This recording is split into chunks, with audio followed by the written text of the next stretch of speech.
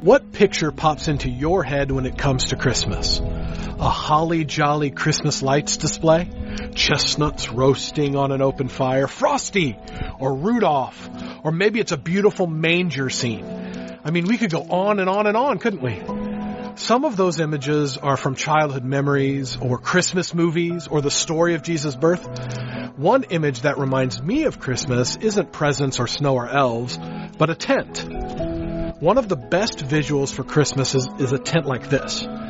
We usually don't think of tents during Christmas. We think of trees and holly and silver bells and mistletoe, but a tent seems to be an appropriate image. And it wouldn't be a good tent if we didn't have a good fire. I really enjoy relaxing by the fire, whether it's a fireplace or a fire pit. I enjoy the conversation and the peace that comes along with sitting and watching the flames. So let's take a few minutes, just the two of us, and have a good talk.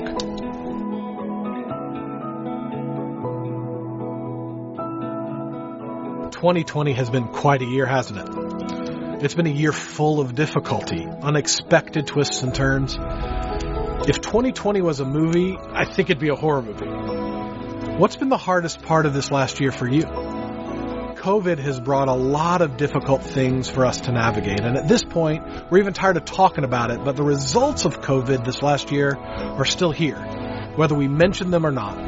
A lot of people are hurting, maybe you're one of them, and this past year reminds you of the worry you constantly feel, the depression you get lost in, the pain of a broken relationship or losing a loved one, the confusion of an unexpected job loss or nagging concern of financial insecurity. But it hasn't just been COVID.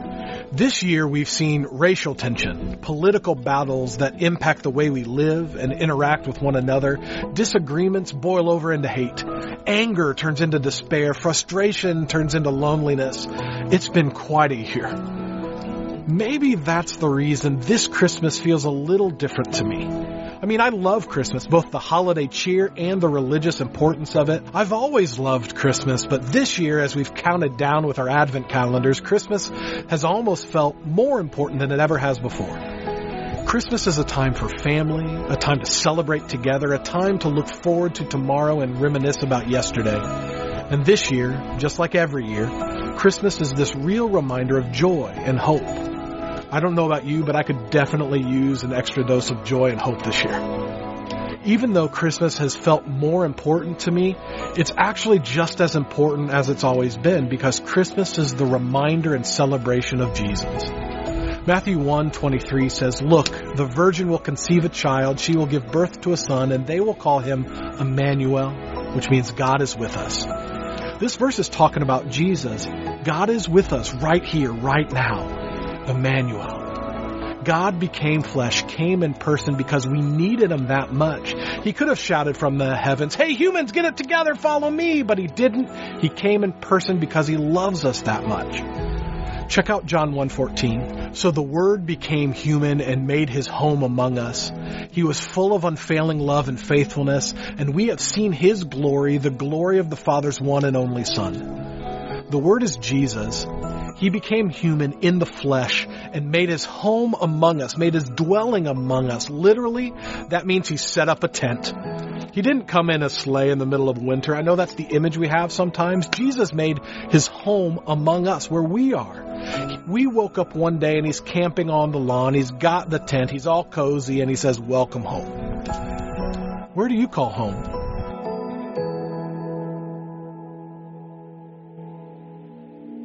My family and I just got done with moving across town from one house to another. We left one place that felt like home and went to another place that's starting to feel like home. And you've seen the Instagram posts that people put up. I mean, home is where the heart is. It might be hanging in a picture frame on your wall. There are even songs about it at Christmas. "I'll be home for Christmas, you can count on me." Where do you call home? Is it a certain place? I mean, have you ever noticed when you've been gone from your house for a long time, you come back and it smells like home? Or maybe you go back to your childhood home every year around the holidays, and maybe that's going to be different this year. Maybe you feel like home when you're around certain people, family, close friends, or even a family dog. Or maybe home is this feeling you get sometimes, a feeling of safety, security. Or perhaps when you think of home, you think of chaos and pain, a place you don't feel safe. Where do you call home? Where do you set up your tent? Jesus made his home among us. But do you catch what that means? He made his home among us, and with him comes this unfailing love and faithfulness. Emmanuel, God is with us.